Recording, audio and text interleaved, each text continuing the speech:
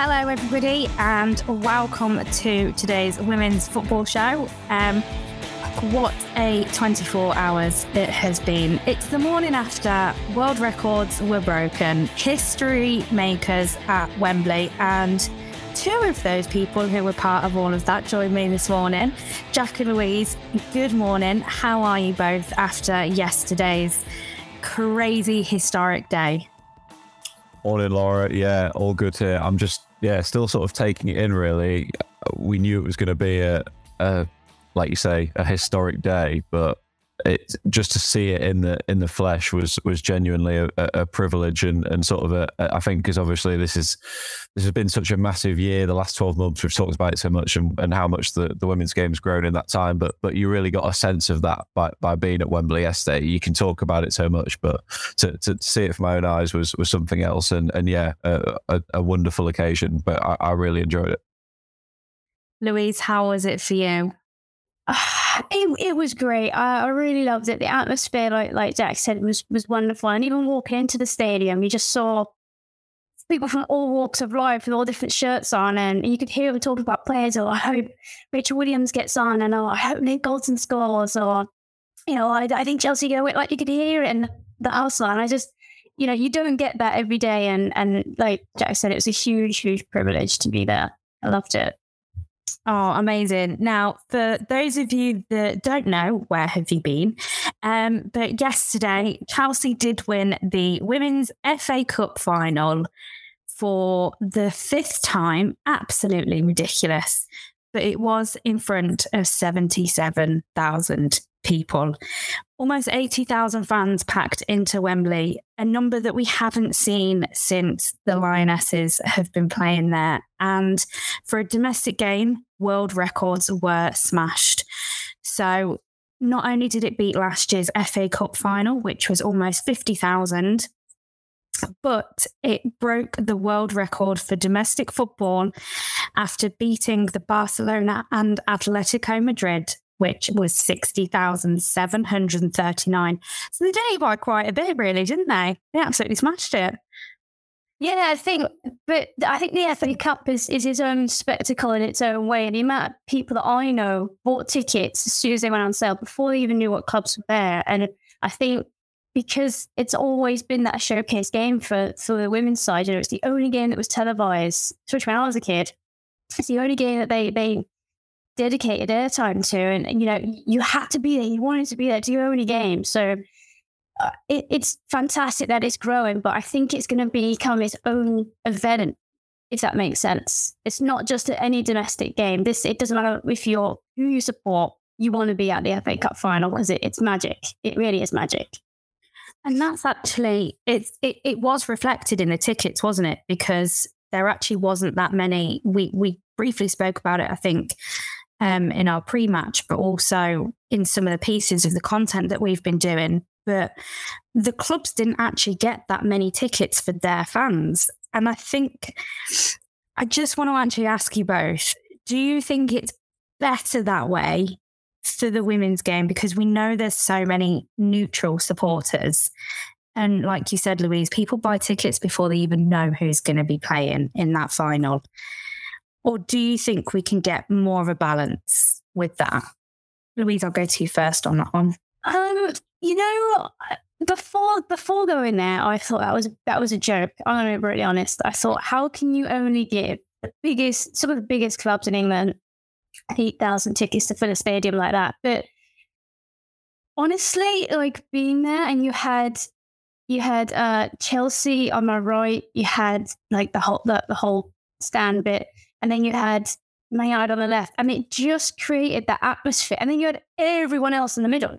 So it created that really crazy atmosphere that you want. So actually, in my opinion, it worked. And for being sat in the middle and seeing it from both sides, it was brilliant. There was a fair few empty seats, so I wonder what happened there. But so shit, that's hard. But I actually liked how it worked out. I don't know what you think, Jack.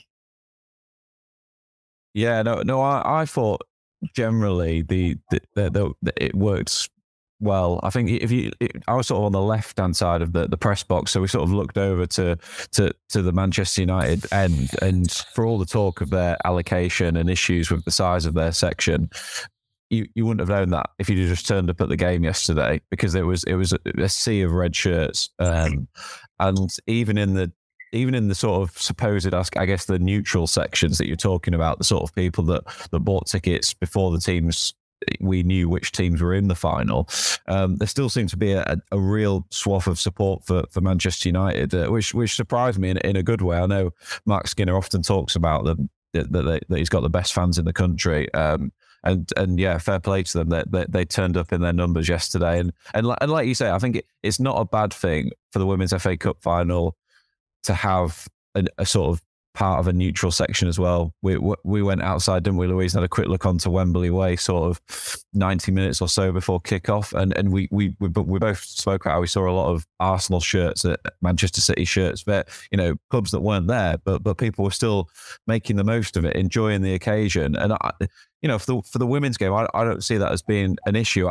I also like the edge that allocated sections brings to football. Whether it's men's football, women's football, I don't really care. I think that does bring a good atmosphere to the game. But there was plenty of that yesterday. There was plenty of we had plenty of United chants. We had and Chelsea, we know as well, have always been historically one of the best supported sides in the women's game, and they were very vocal as well. So yeah, no, I think for all the talk of ticket allocations a few months prior, the atmosphere was electric throughout yesterday. It was really great to see. I was just going to pipe in and be like, yeah, I mean, on the train coming down there, I remember saying, like, I haven't seen the Chelsea shirt yet. I'm actually a bit worried for Chelsea. Yeah, I was on a Manchester Sunderland train. That might have been why. But as I got to the overground, even like in London, I'm like, I haven't seen a lot of Chelsea shirts. Like, Manchester really turned up yesterday, and I was really proud, to write for them and represent them in that sort of sense. I love that. I mean, I was back at base watching on the TV, and even the support came up, because sometimes, Wembley is filled, but it doesn't necessarily come across in the same way through broadcasting. But yesterday, it was something so special to see. And I think that's what's beautiful about the women's game, is that there are going to be Arsenal supporters and City supporters, and there are going to be supporters from all clubs there, because it is a spectacle and it is an event, like you say, Louise. And I think it will become that in the future. Just a quick one on how then we move forward with the domestic game. We're back to the league this week. I won't talk too much about the league, even though it is going to be very spicy, because Chelsea have got another game that they're playing in hand this week. So how far do we still have to go with the clubs? Because we know that even still, Jack, you speak about Chelsea supporters. They're incredible. They're massive. And there has been talk this season on Kings Meadow being too small for them, essentially. How do we move forward in the next couple of years? Because it's also been said by so many people that it's almost a case of running before you can walk, the growth of the game. How do the clubs and the chairman, the chairwomen, how do the boards all support their women's teams in now growing that? Because they're not going to be able to stay at Lee Sports Village and Kings Meadow for the rest of their lives. How do you see it moving forward in the next year or two? Jack, I'll go to you first. Yeah, it's a great question. I don't think there's an easy answer, to be fair to these. We often the sort of the power brokers in the women's game often get a lot of stick, rightly questioned, particularly by us in the media. But there is no easy answer to this, because they will eventually outgrow the grounds they're at. I think like you say, we're already starting to see that with Chelsea, with Arsenal, I think in particular as well. But the ideal solution is probably for them to have sort of half, maybe the majority of their games at a sort of a stadium that sits somewhere capacity-wise between where they're at now and their men's stadium, which realistically, can Chelsea expand Kings Meadow? Can they find a new site for the women's team that has 20,000 selling out every week? It's not easy to do that in that part of London. So they're not. It's not a straightforward solution. But it's also it's a bit of a boring answer, but it's a gradual thing. It will take time. And Arsenal, I know this week, have announced they're playing more league games next season at the Emirates, which is natural. And I'm sure Chelsea, United, Manchester City, they'll all follow. The top clubs in the league will all be playing more games at the men's stadium. And also great to see the other clubs further down the division doing the same thing. I think once that happens, once they're playing at their men's stadiums sort of 4 or 5 times a season, and getting, hopefully getting a few sellouts in there as well, then we'll be on the path to we'll know then that they've expanded, they've outgrown the likes of Kings Meadow, Lee Sports Village, like you say. But it will take time, and the fans, to be fair, that turn up week in, week out to those grounds, let's not forget that they make it a fantastic atmosphere, even though it's at some of those smaller capacities. So we shouldn't sort of overlook that or forget them in the quest for constantly progressing the game.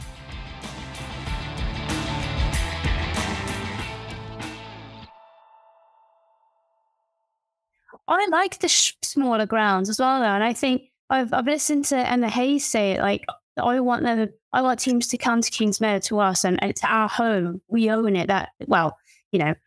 We've made it ours, and we've made it so it's, what's the word I'm looking for? What's the word I'm looking for? I forgot the word I'm looking for. Fortress? I'll use fortress. Intimidated, that's it. Come in and do our fortress. I'm going to steal your word. Our fortress. And make it including. And Mark Skinner says the same, these sports villages are ours. And I think when you have a big crowd in a smaller stadium, it makes everything smaller. So for teams that aren't used to that, it's quite intimidating, and fans feel closer, although they're not. And I like that raw aspect of what we've got with women's football. Don't get me wrong, I want to see them at the big stadiums, I do, and I think you're right, Jack. It's going to take time, and it's going to take a few more games next year, and then a few more games at the bigger stadiums next year. But I think you've got to look at who owns the grounds, and then how they can navigate that sort of stuff. So I know, like, City's setup is a bit different. They play at the training ground, but they have so much facility, so they can expand here, expand there. They own all that. Do you know what I mean? So it's a lot easier than it is for the sports village that are a separate entity, and so to speak. I think as well, there's one club in the WSL that keeps bringing to mind on, I guess, how far behind they really are, and that's Everton. They literally play at Walton Hall Park, and they still have a great fan base. Like, they played at Goodison and they had a really good crowd, and it seems the complete opposite to Spurs, who have tried playing at the Spurs Stadium. I know Goodison and Spurs Stadium are just you can't really put them on the same scale and compare them that much, but there are still teams that are so far behind. And I'm gonna throw a bit of a wild card question in here.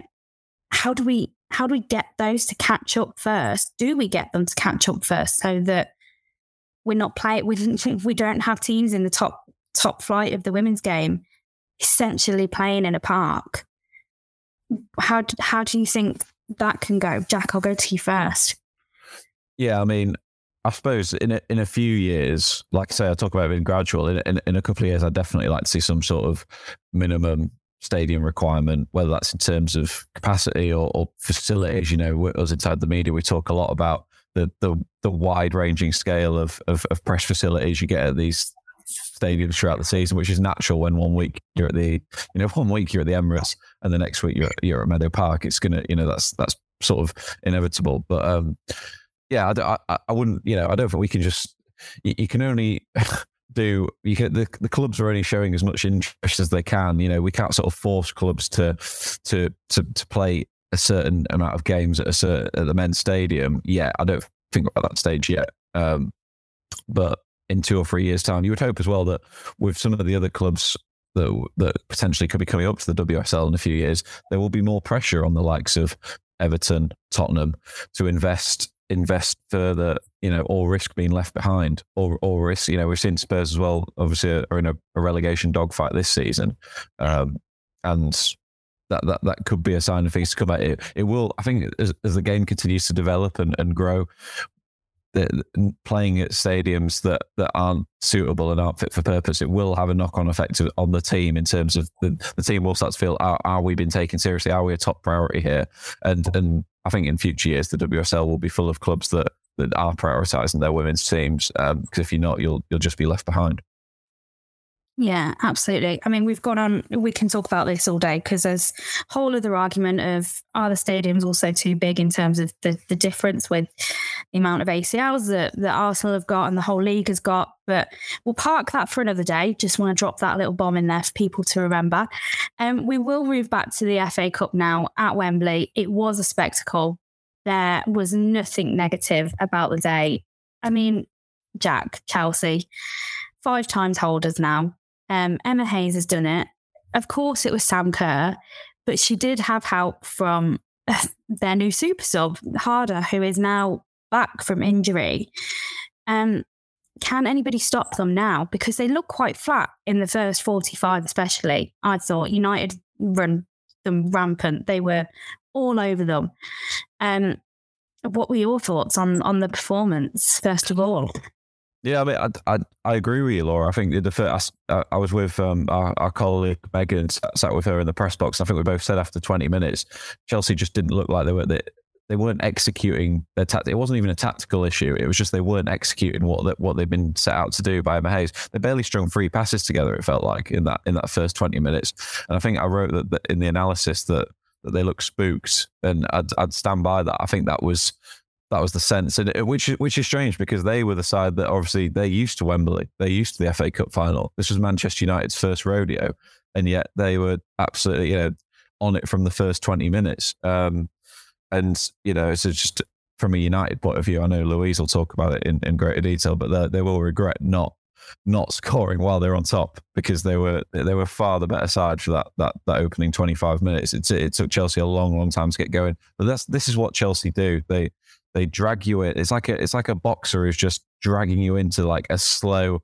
drawn out fight. They hold it. They hang on in games. And in the second half, although I still don't think we didn't see the sort of complete Chelsea performance that I thought we might get, but they were just starting to push United further and further back, a bit like a military operation. It was just slower and slower. Each time United were going back further and further in towards their own goal.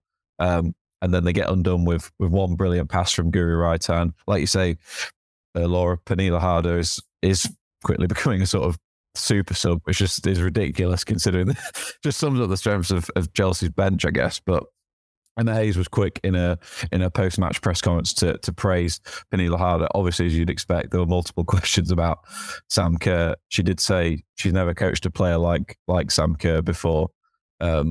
But Pernille Harder, she was very quick to praise Pernille Harder afterwards, because she was the game changer. She was the spark that ignited Chelsea's fight yesterday. Because before that, it just felt like they were just hanging on in the game. But that's what they do. This is why they're brilliant. And also one last thing that Emma Hayes also said, which I thought was interesting in a press conference.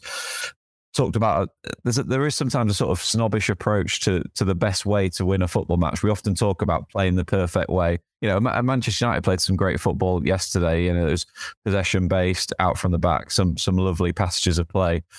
But there's 100 different ways to win a football match, I think, and we do overlook sometimes the scrappy nature of teams who just want to be defensive, want to be solid, and want to cling on in games and just stop their opponents playing. I think that the word Emma Hayes used a lot was grind. It was the grind that got Chelsea over the line yesterday.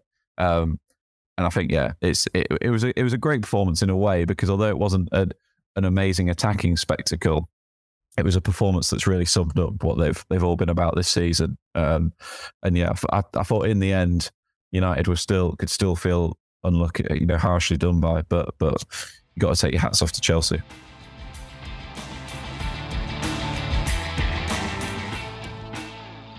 Louise, I mean, Skinner's got to be proud, because it was valiant, and they were brilliant. And like Jack said, it's their first time in the cup final and at Wembley. Talk me through United, please, because I want to hear more about them. I want to celebrate them more, even though they didn't win. You know what? I'd sat down in that press box, I'd got the stuff ready, and I'd looked up and we'd scored. And I was going, what just happened? Like, you know, it's 20 seconds, Neil Galton found the back of the net. Now, yeah, it was ruled offside, and yeah, I get that, fine. But for me, I was like, United, they mean business today. They're not shying away from this. And then I think that is what stemmed that first 45 go, we can do it again, we can do it again. And those, I'll be brutally honest, I think they should have been 2-0, 3-0 up at half time, because they had enough chances. They had 4, if that had been counted. They had 4 really, really good efforts. And I'm like, they really should be finishing them. But they've had games like this all season where, forgive me, I can't remember who it's against, but they've had ridiculous amounts of shots on goal, and maybe were like 2-3-0. Like, there's that clinical aspect at the end, and while we have got world class, you know, we've got Nick Galton, Alessio Russo, and a Toon servicing as well in there. Nikita Paris driving in. We've got all the talent. It's just that final bit. But what I found interesting is actually the game. Mark Skinner did mention the physicality part of it in the middle. And I was a bit shocked by that, because Hayley Ladd in the middle of the park, for me, runs the show. She is brilliant. It's elbows out, and she means business. And especially against Tottenham last week, she was brilliant. She was like first in, really strong. And I was excited to see her today go, like, her against Erin Cuthbert. That's the battle I want to see. I want to see Ona Bajé and Lauren James, and I want to see Hayley Ladd and Erin Cuthbert, because they're just fantastic players to watch, no matter who you're a fan of. So, but he identified the physicality, and that's where Chelsea won today. And so I took some time and reflected on it. I was like, maybe he's right, because as soon as Emma Hayes brought on, and you mentioned it, Sophie in goal, he's like, they're not your fancy football players. No disrespect, they're not your fancy football players, but they get the job done. They're there to break you down. And they did. They did exactly that. Just after halftime, Emma Hayes was like, right, Sophie Ingle, come on in. And I've watched her do it time and time again. And I don't know how she does it. Fantastic. And she just breaks, and you could see it just fall apart bit by bit, like Jack said, and slowly get further back like a miniature operation. And it was hats off to Chelsea. I don't know how they've done it to overcome that sort of hunger and prior passion as well from United. What a game. Even as where I'm backing United, what a game. And yeah, had enough. Hats off to Chelsea. It was an amazing game, and it was those battles that we saw in it. It is that military operation that it's kind of painful, isn't it, really, to watch a little bit, and your heart breaks. I mean, I don't have, obviously, and we talk about this, you don't really need an affiliation to enjoy women's football. And I was genuinely devastated for United. I was so gutted for them. I felt really sad when Ella Toon came off the pitch. I want to talk about Tooney a little bit, because she looked so dejected when she got subbed off. I mean, we know that she can score at Wembley. How do you think it went wrong for her a little bit, Louise, in terms of she didn't get the back of the net? For me, she did. The first half of the first half, she was doing really well. She was getting up in attack. She was high. She was dangerous. And then it just started to sort of slip at the end of the first half for me. And I thought, well, maybe she's a bit tired. There's a lot of energy going into that, a lot of emotion. We'll see her second half. And then I wrote this in my player ratings as well, and a report of she started to slow the game down. So when she was cutting in from the flank, she's cutting in. When I'm like, why don't you trust your left foot? Put a ball in. And it's like she wasn't quite trusting that. And she'd cut in and run into trouble a couple of times. And I'm like, okay, well, change your tactics, whatever. Like, you'll find it, you'll make it work. And I was really aching for her to come on and really change the game, but she wasn't then taking the chances. There was a perfect opportunity in the second half where she could just fire the ball in. Instead, she tried to pass it back to Alessia Russo, and I'm like, but she's got plays around. Like, what? Like, maybe your decision making's a bit off. So, but Mark Skinner said after the game, and she did look dejected, big time. She looked really, really not happy. Because I think she knows she can perform better than that. She can do better than this. And Mark Skinner did say it was not her game today. It was a physical game that doesn't gel well for other two. She needs a different style of game. She needs time on the ball, which she got in the first half, but then it just really fell away in the second, and she didn't really get time on the ball after that, other than, like I said, cutting in, slowing the game right down. Like, you need to be quicker, you need to be faster. So something's not quite right there for me either. It'll be interesting to see how she comes back from that, I think, in their next match, because Sure, let that stop there. It'll be a proof of the point, I think. I think we'll come back, but you know what? No, bang, this is how I want to play. And City needs to help out the weekend, I think. Of course. I mean, we literally do not have enough time to talk about that, but there is a Manchester derby at the weekend, which is, that's a whole nother ball game, literally. Was there anybody in either of the teams? Because obviously, Harder was a standout for me. I mean, I know Kerr put it in the back of the net, but it was that super sub for me. But was there anybody else for Chelsea that stood out for you, Jack? Because I know we talked about it was a bit flat, but was there anybody else that you thought they might have been able to change the game if Harder hadn't have come on? Well, I think to be fair, she like Louise said, so Sophie Ingle did change the game in terms of stopping those through balls where United were getting on Chelsea's wrong side in the first 20 minutes when it looked like almost every attack United were going to score.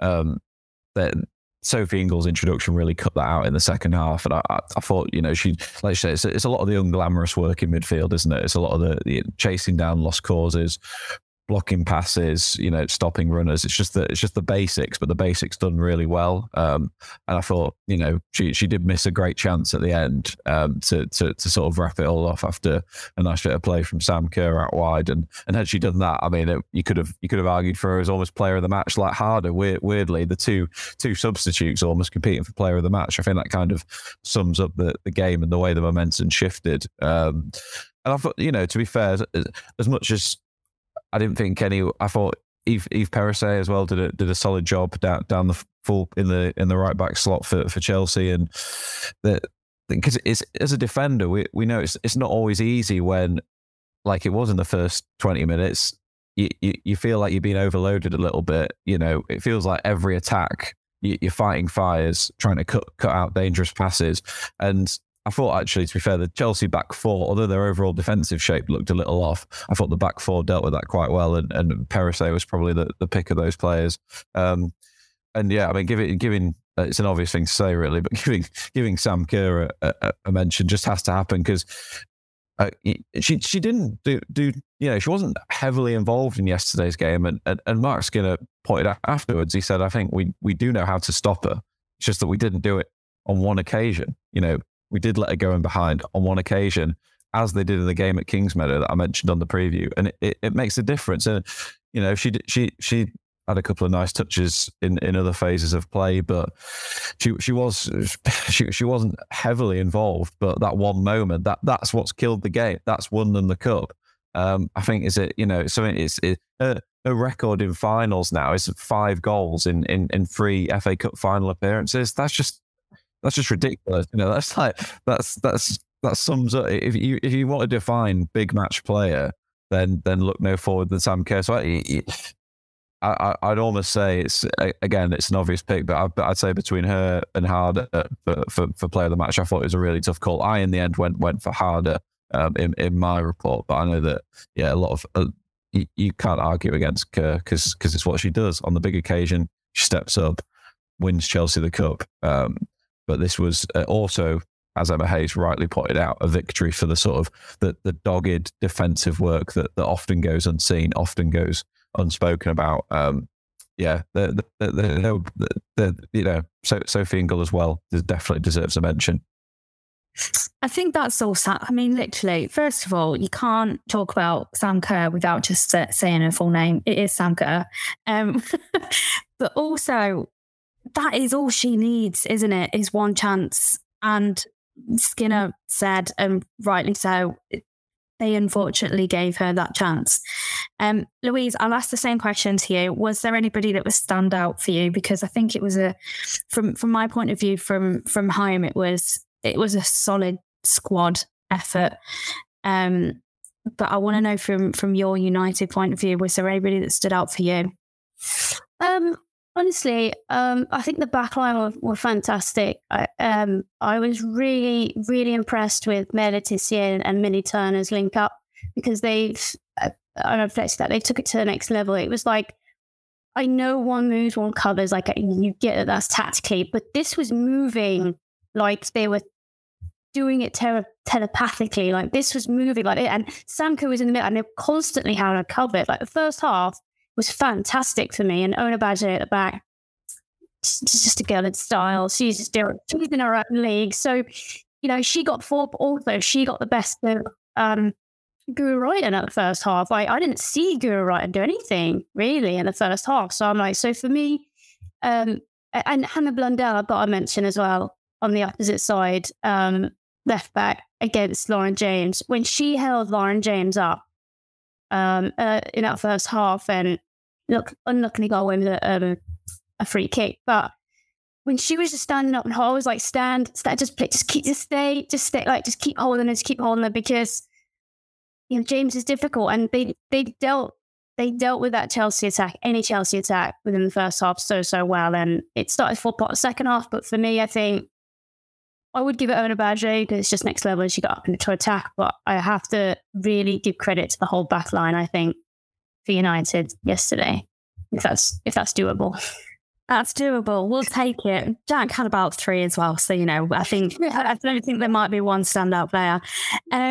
Okay, we are pretty much out of time now. I want to quickly, very, very, very briefly ask you who is going to win the title. We've had this debate already, but Chelsea are now ramping it up 1,000%.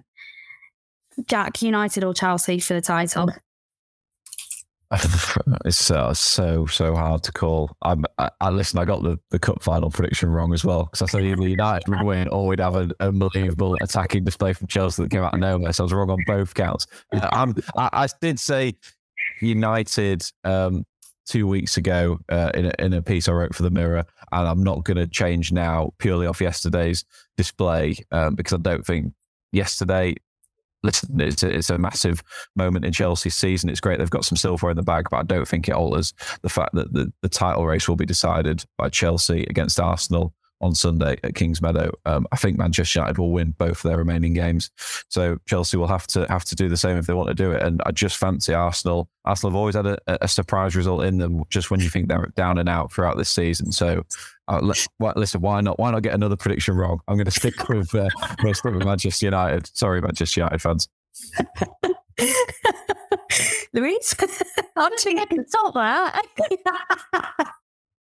There's always a curveball in these podcasts that we're doing. That's why I help then, Jack, because he says it so well, and I'm like, oh, damn it! Like,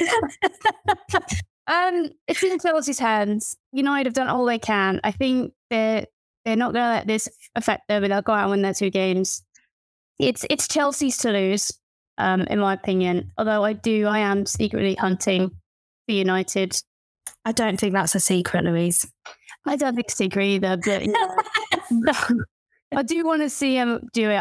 They deserve it. I really think they deserve it. They've really not lift their foot off the gas at all, and they deserve it. They really, really do. So I think it's tough. Well, we've got 2 big derbies at the weekend, literally the top four playing each other. We have got the Manchester Derby and we have got the London Derby, Chelsea, Arsenal. What a weekend. What 2 weekends. I mean, this really is a ridiculous end to the season. I don't think it could be more exciting. Yesterday was a privilege, even just to watch from home. So I really hope that the women's game continues to grow, but also walks before it can run. And we continue to see that growth because, like you've both said, I think it needs to be done gradually and a little bit slowly to really succeed and carry on that legacy. Thank you both so much for joining me today. Hopefully we'll see some spectacles at the weekend. It is a recipe for it. And hopefully we will be back on your screens very shortly. So thank you so much both for joining me.